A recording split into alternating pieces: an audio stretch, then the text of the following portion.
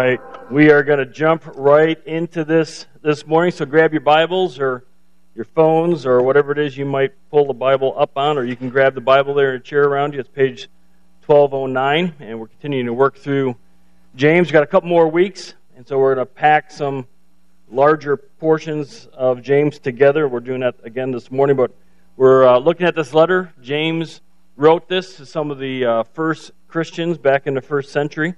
And it's amazing to me when you read through James, something that was written 2,000 years ago or so, how relevant it is for us today. And it shows how timeless the Bible is, but it also shows that our world is not much different than the first century. So life's still hard, our hearts are still sinful, and we still need God to give us the answers to help us understand how to do life the way He wants us to do it, that relationship with Him. And just a point of encouragement before I jump into this, I've had several conversations with people over the course of our time through James, and as we say, James is very practical and can be very convicting. So I just want to encourage everybody with this, because what I'm hearing back is, I like James, but man, it's just so difficult to do. Talking about words last week, or the use of our tongue, and the impact that has, and man, I try so hard, and I just can't seem to do it. Yeah, so I just want to encourage everybody, yep, that's what's going to happen. If you're in the fight, it's a good indication that you've placed your faith in Christ, because you're realizing, oh man, I'm not doing it the way God wants me to do it, and there's another way of doing life, and I want to do it that way. And so that's the battle, and it's always going to be a battle until we get to heaven. If you're apathetic to it, if you're like, whatever, as James is writing, and the purpose of his writing is to say, okay, Christians, you profess Christ, but here's how a Christian lives, and so evaluate your life against what God's Word says. And so if we're apathetic to it, and we're like, it doesn't really matter, well, that's a good indication that we may not truly understand what it means to be a follower of Christ. And so saving faith, as we've been learning, will show up in our lives. It's going to show out in other people's lives. So let's jump right into this. Look what James says in verse 13. It's a long one. Hang in there. Who among you is wise and understanding? So, what do you think? Tristan's like, I got it. I am. So are you wise? Are you not a wise guy, but are you wise? Do you see yourself as a wise person, a person of understanding? Do you know how to do life well? Are you feeling pretty comfortable about that? Well, what is wisdom? Well, let's just kind of this is generally speaking what wisdom is. It's the ability to apply learned information to life's situation. And so all of us are wise, right?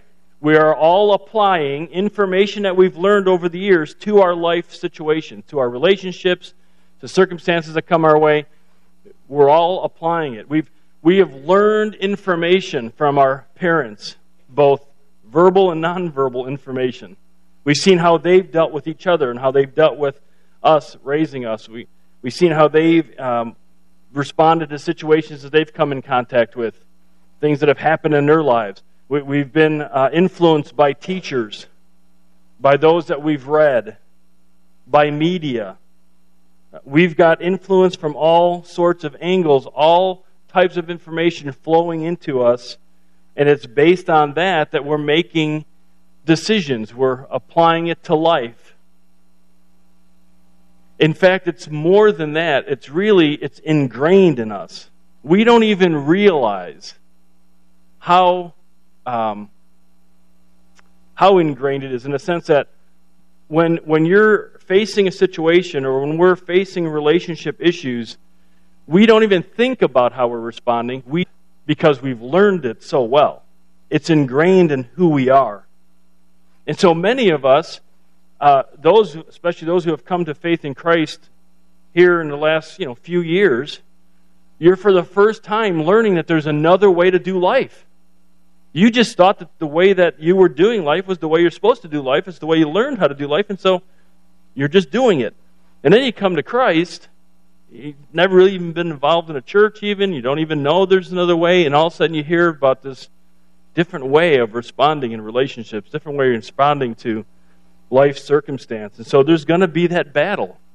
It's going to be difficult. Those of us who have placed our faith in Christ and we've been Christians for a long time, we've been part of a church for a long time, we still battle with that because what we've learned is ingrained in us. And it's oftentimes not what God wants us or how God wants us to respond. So we're all wise. We're all applying information. The question is, are we applying the right wisdom, the right information? So James describes for us there's only really two types of wisdom in the world that we can pull from. And so now he's going to describe what those two look like, generally speaking. He says, again, who among you is wise and understanding? And so if you are, let him show by his good behavior his deeds in the gentleness of wisdom. But if you have bitter jealousy and selfish ambition in your heart, do not be arrogant and so lie against the truth. So there's two types of wisdom. Wisdom number one is displayed through good behavior or godly behavior with gentleness.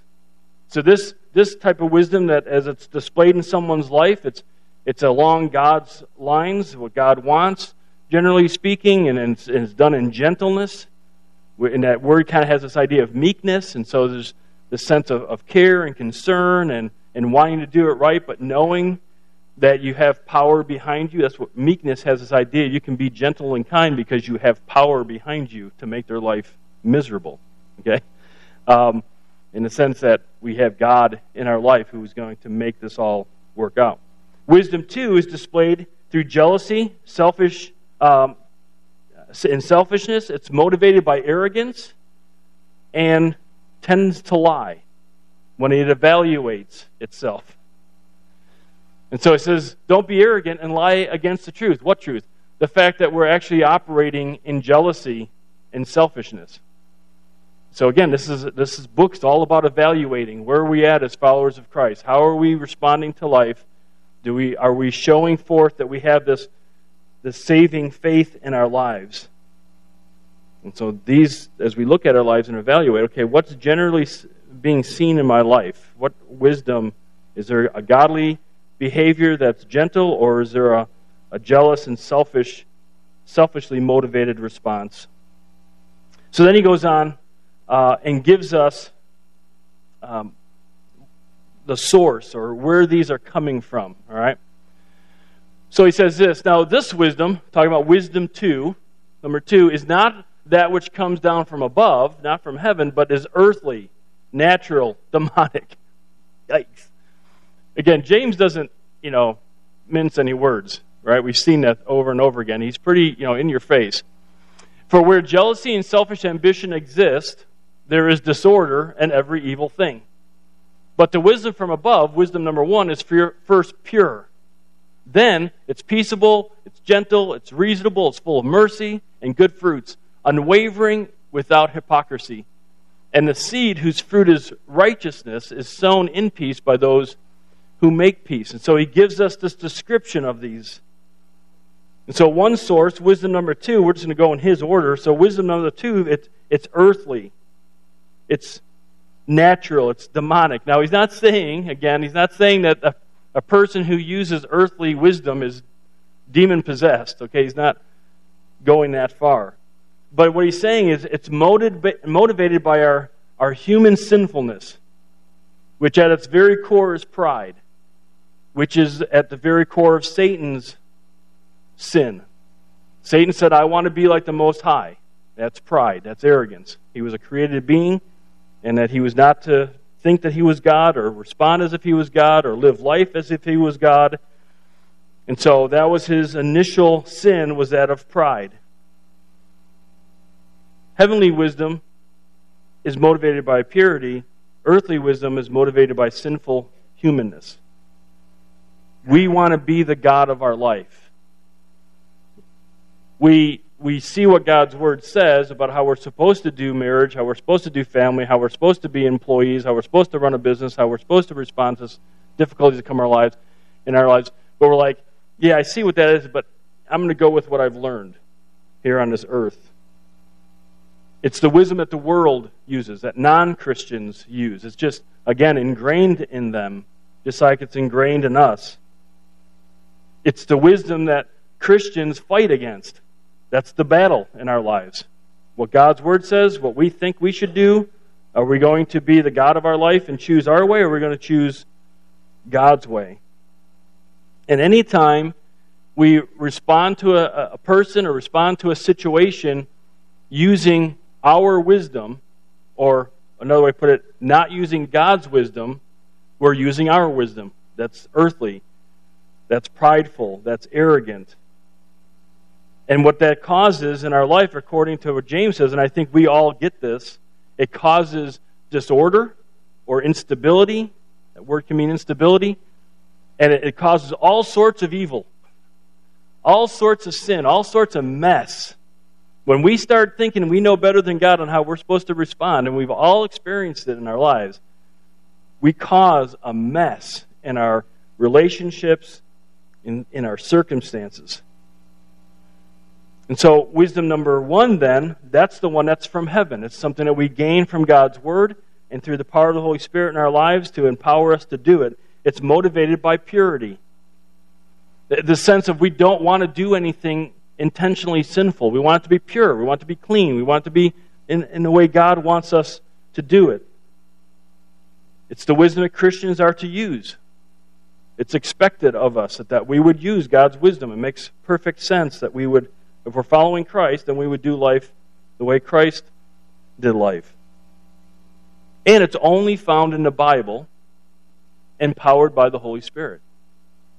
And so if you're looking for wisdom and you decide to go to a Christian author, and I'll put it in quotations, and you begin reading something that they're writing, but it's contrary to Scripture, that's human wisdom being spiritualized as Scripture, and it's not to be followed. Only that which comes out of Scripture that line up with what God has in the Bible. And I'm telling you, it's completely different than the world's way of doing it. I just saw Matthew West. You guys might know him as a Christian singer. He wrote this cute little song for his daughters called Modest is Hottest. And it was just for his daughters and basically saying, hey, dress modestly. And, basically, guys, that's what guys really want, is a girl who's modest and a girl who's following the Lord and that kind of stuff. Well, then the cancel culture, as we've been talking about, comes out and just slams him, and so he apologizes. Doesn't seem to think, well, I could at least show from the Bible where this is actually accurate, but he gets slammed, not just by secular people, but by Christians. They interviewed a pastor from Oklahoma who was saying that he just couldn't believe it was, it's body shaming in reverse, and even though the Bible says women are to be modest, and men and women are supposed to respond to each other so that they don't cause the other one to stumble, and so there's things men can do to cause women to stumble. There's things women can do to cause men to stumble. There's nothing about that. And the pastor's like, I tell my daughters to just be thankful for the body that God gave you. Amen, right? Amen. So wear whatever you want. Not amen. So a little truth, a little non-truth. Someone's going to hear that and go, oh, well, the pastor said to go ahead and do that. Great. But the Bible didn't do that. That's just one of the little things I just read this week. And so he describes it, I think we have it up on the screen. So he describes it this way. It's peaceable. In other words, it seeks peace. So when we use heavenly wisdom in our relationships, in our work situations, and the circumstances that come into our lives that God allows, those various trials that we talked about in chapter 1, we go into it with this idea we want to bring peace to that situation, calm. So everybody can kind of think, and everybody can it doesn't want it to be this emotional upheaval. We want it to be calm, peaceful. It needs to be gentle. It's this idea of being humbly patient. We need to be reasonable. It means to be teachable and not stubborn in how we're responding, either to God or to others. Full of mercy. It's not giving people what we think they deserve. Right? Somebody insults us, our spouse gives us a hard time, or our children respond a certain way, or our parents respond a certain way, or boss, whatever. And we're like, oh. And again, this is where it's ingrained, right? We just shoot back right away. We just give them a shot across the bow. We know a button to push back. But no, we're full of mercy. We don't do that. We don't push that button. Even though they pushed our button, we don't push back. Full of good fruits. It produces good responses. It's unwavering. It has this idea of it treats everyone the same. It's just, not just those who like us, not those who do good to us, but everybody gets treated this way. But it's without hypocrisy. It means it's sincere. It's genuine. You say you're a follower of Christ, then we respond that way. And so wisdom number one is heavenly wisdom.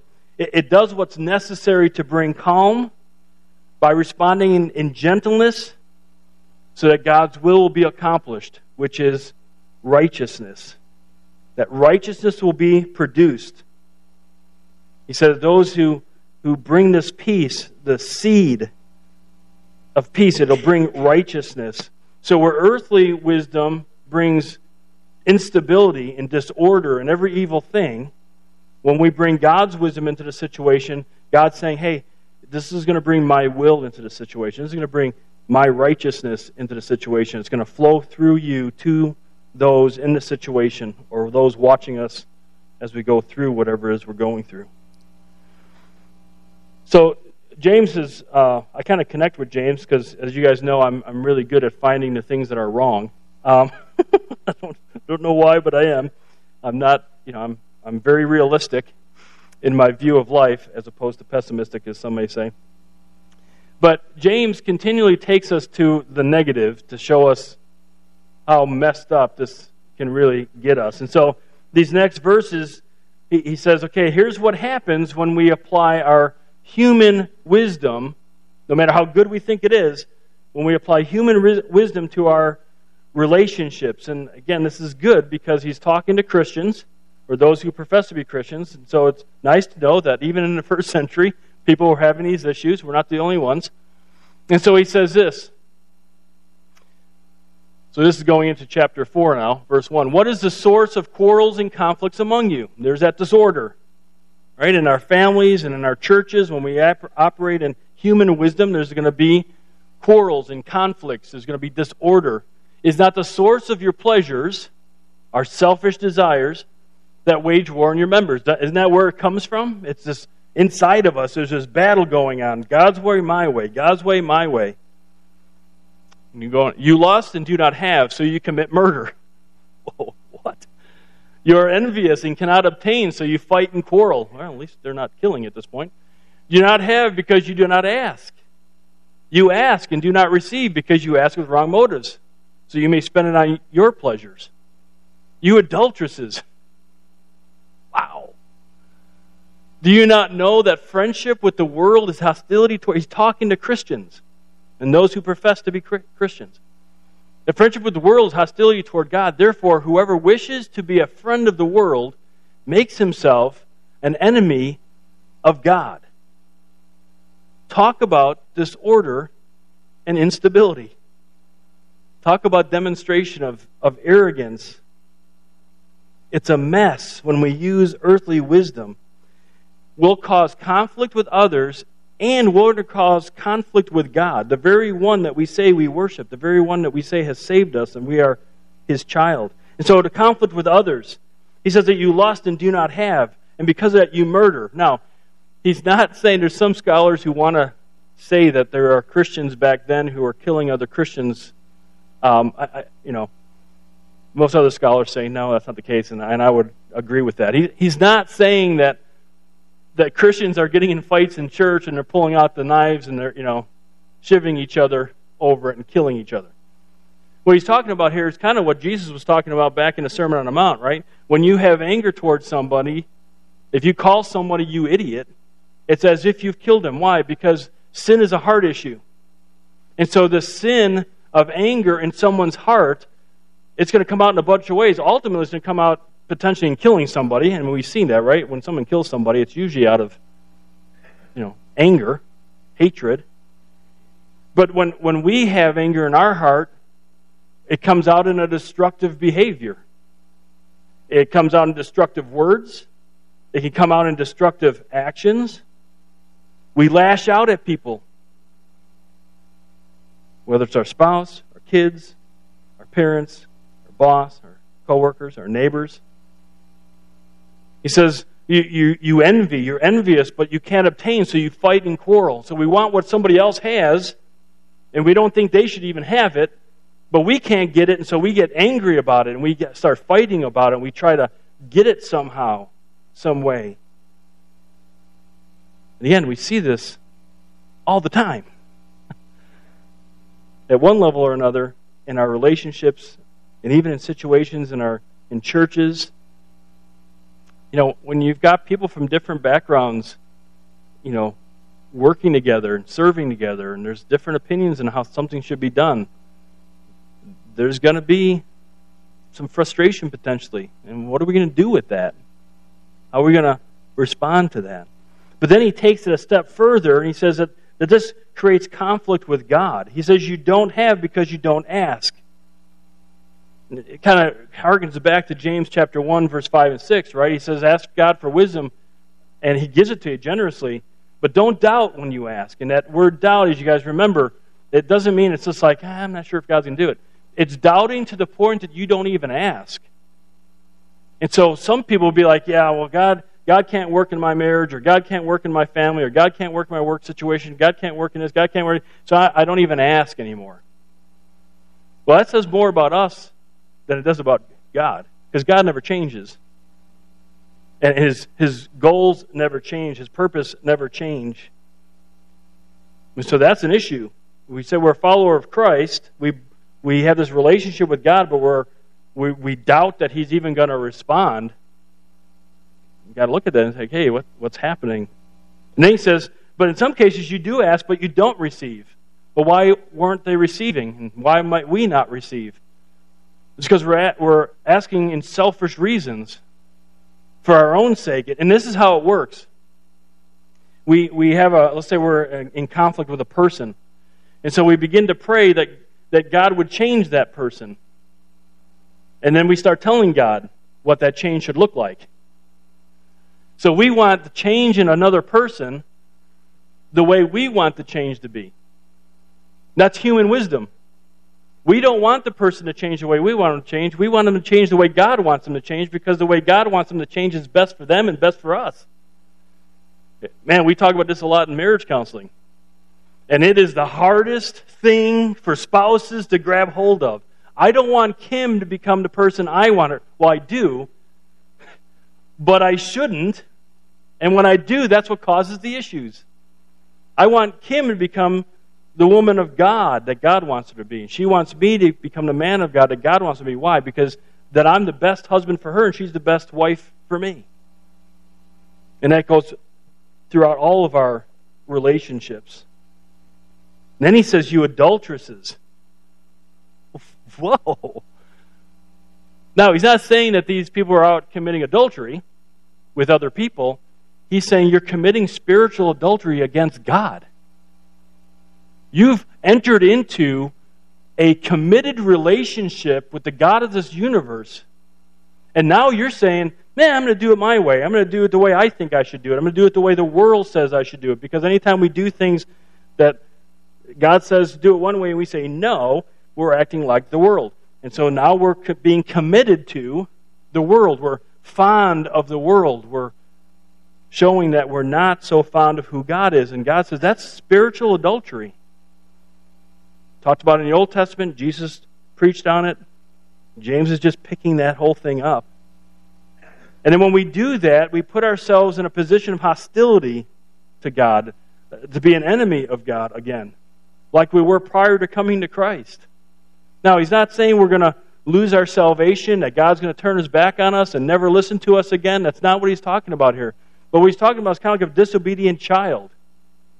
And so when our children have disobeyed us, what are they doing? They're in a position of hostility because we said go do that and they're not doing it. And so what happens there? Well, the loving parent will discipline that child. I know where we're at in our world today. I get it. But godly wisdom says to discipline that child. Human wisdom would say, well, that's the child's choice, and you need to listen to the child and what the child wants. And no, biblical, godly wisdom says, no, parents, demonstrate godly discipline. And then that child, because whatever it is has a certain sense of pain to it, because what discipline is, right? The guys who are training for the Olympics, they are disciplining themselves. They're putting themselves through pain, and they're doing it to themselves. This just happens to be a parent, loving parent doing it to their child. God doing to us. He's going to do things in our lives. He's going to allow things to be in our lives so that it becomes a discipline for us to get out of that position of hostility.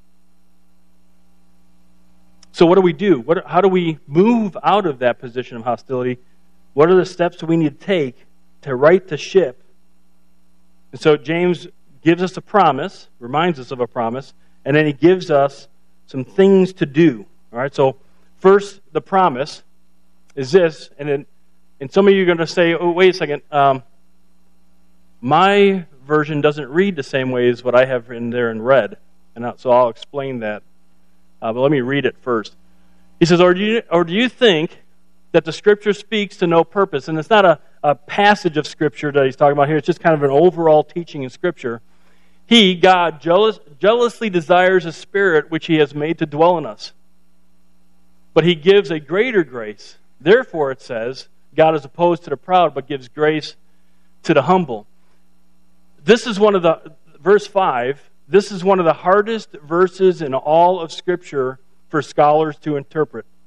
So in the Greek doesn't have punctuation marks. Greek doesn't have capital letters in the sense of in their sentences where a sentence starts and ends. And it sometimes doesn't have pronouns, and so we have to put the pronoun in, right? So there's a debate as to what he's really saying here, and for the sake of time, I'm not going to go into the full debate. We can talk about it later if you want. We're just going to go with what the New American Standard has.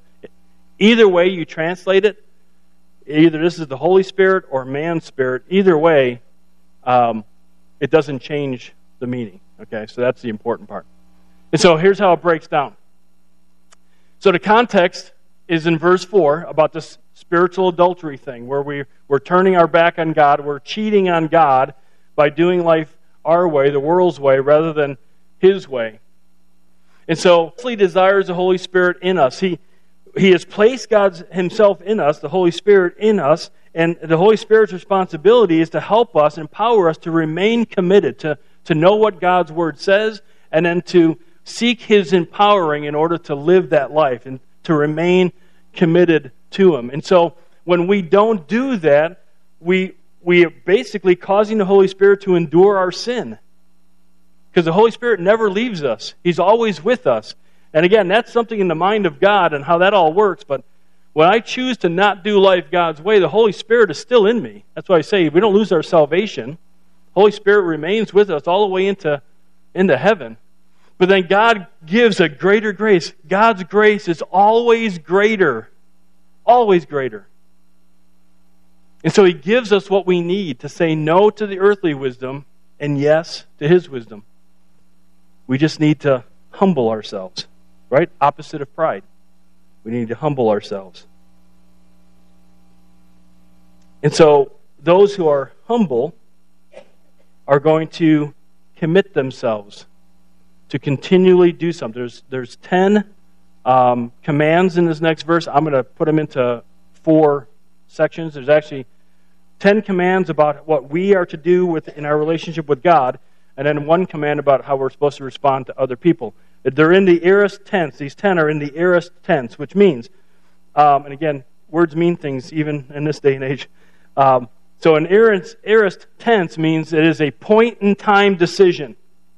So today, people, is what James is saying. Right here, right now, you and me today, we have to make this commitment to do it God's way that's going to continue on. But it's a point-in-time decision. You got to do it today. That's what the aorist tense is basically saying. So here are all the ones that we're supposed to do. Here today, right now. Boom. Submit therefore to God. Resist the devil, and he will flee from you. Draw near to God, and He will draw near to you. Not that He's ever gone anywhere. But anyways. Cleanse your hands, you sinners. Purify your hearts, you double-minded. Be miserable, and mourn, and weep. Let your laughter be turned into mourning, and your joy to gloom. Humble yourselves in the presence of the Lord, and He will exalt you. Do not speak against one another. So now this is the towards other people. Do not speak against one another, brethren. He who speaks against a brother or judges his brother, again, brother or sister, speaks against the law and judges the law. But if you judge the law, you are not a doer of the law, but a judge of it. There's only one lawgiver and judge, the one who is able to save and to destroy. We're talking about God. But who are you who judge your neighbor? So I'm going to package these things into 4, because they can be packaged that way, and so we're going to do that. So the first step, plus it's easier to do 4 things than 11 things, right? So the first thing is submit to God. And submit means to willingly come under the authority of. Well, we've already done that as Christians, right? We've placed our faith in Christ. God's adopted us into His family. He's our Father, we're His child. He's our master, we're His servant. Every relationship we have with God is He's in charge, and we have come under His authority. And so we just get back under His authority. We commit again today. No, I'm going to do it. I'm going to get back underneath God's authority. When I do that, that will cause me automatically to resist the devil, right? By that, meaning, do it the devil's way, do it Satan's way, do it the world's way. And with that, then he's going to flee. Because we're committed to God, doing it God's way.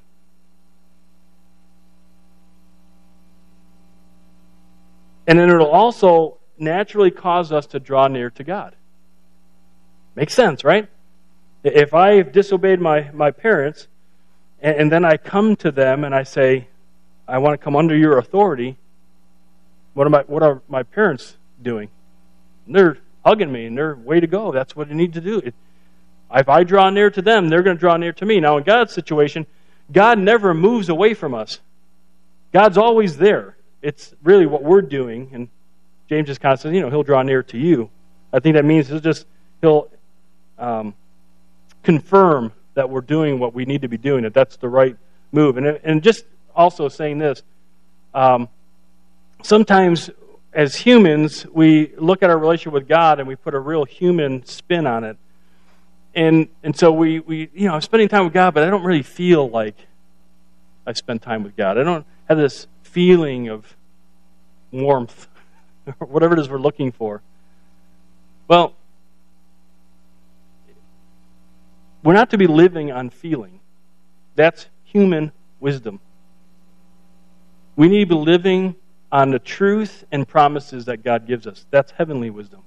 And so we may sit with God on one day and spend time with Him in His Word and prayer, and then we get done and it's like, man, I'm ready to take on the world. You're all geeked up and ready to go, on fire, as some people say. And there's other days you're going to get there and you read something and be like, well, not really sure what happened there, but thank you, Lord. I'm going to go on to my day, bless it, and you go on to your day, and there's really nothing there emotionally speaking, feelings-wise.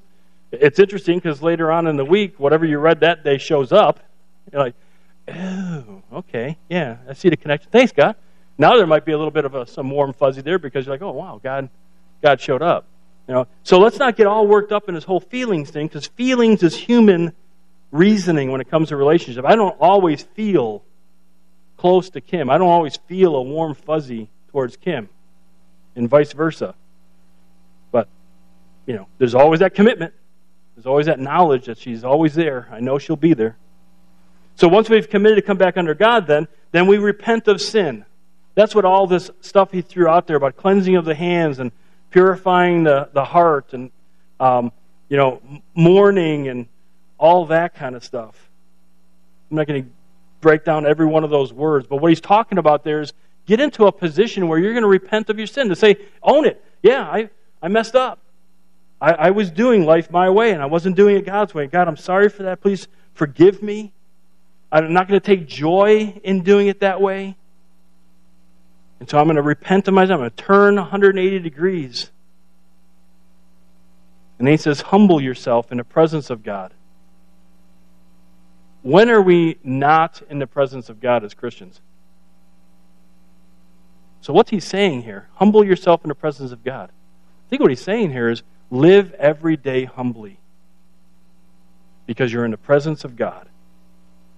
Your life, my life, the life we live as Christians, all of it is worship of God. Not just Sunday mornings. We say this all the time. Not just Sunday mornings. This is worship. This is a form of worship. But our very lives are worship of God. How I respond to my family, how I respond to my neighbors, how I respond to circumstances is all in worship of God. As I say, God's way is better than my way. I worship you, God, in this. And he says, live your life that way. And then lastly, he then turns back to people. He says, don't judge others. In other words, don't condemn others. Don't look at somebody else's life and say, they're not doing that. Don't look at your spouse, or don't look at your kids, or don't look at your parents, don't look at your employer, don't look at any other Christians in church and say, yeah, well, they're not doing it. That's not your place. It's not my place. Our place is to do what God's called us to do, and then bring peace into our relationships. And in that, then God's going to do whatever He's going to do in someone's life. He's the judge of whether somebody is really, truly doing life God's way or not. And He's the only one who can change the heart of another person. We'll never be able to do that. So as the band comes up, again, James's overriding point is that our works don't save us, but they show whether we're saved or not. And so every week, we're to sit here and evaluate, okay, what does this mean for me? How does that impact my life? Is my life representing Christ? And in this case, am I doing life God's way? And so the takeaway is really simple. Whose wisdom are you applying in response to your relationship and life situations? And you can evaluate what's involved in those relationships in that situation. Is there chaos? Is there disruption, instability? Or is there peace? And is there gentleness? It's a great way to be able to evaluate where we're at, the wisdom that we're using, and whether we're using it God's way. We just need to submit to Him. We need to repent. And this is ongoing. Continually put ourselves under the authority of God. Continually repent when we do things wrong. Understand that my life is a worship service to Him. And then to respond to others in gentleness and not in judging. Dave?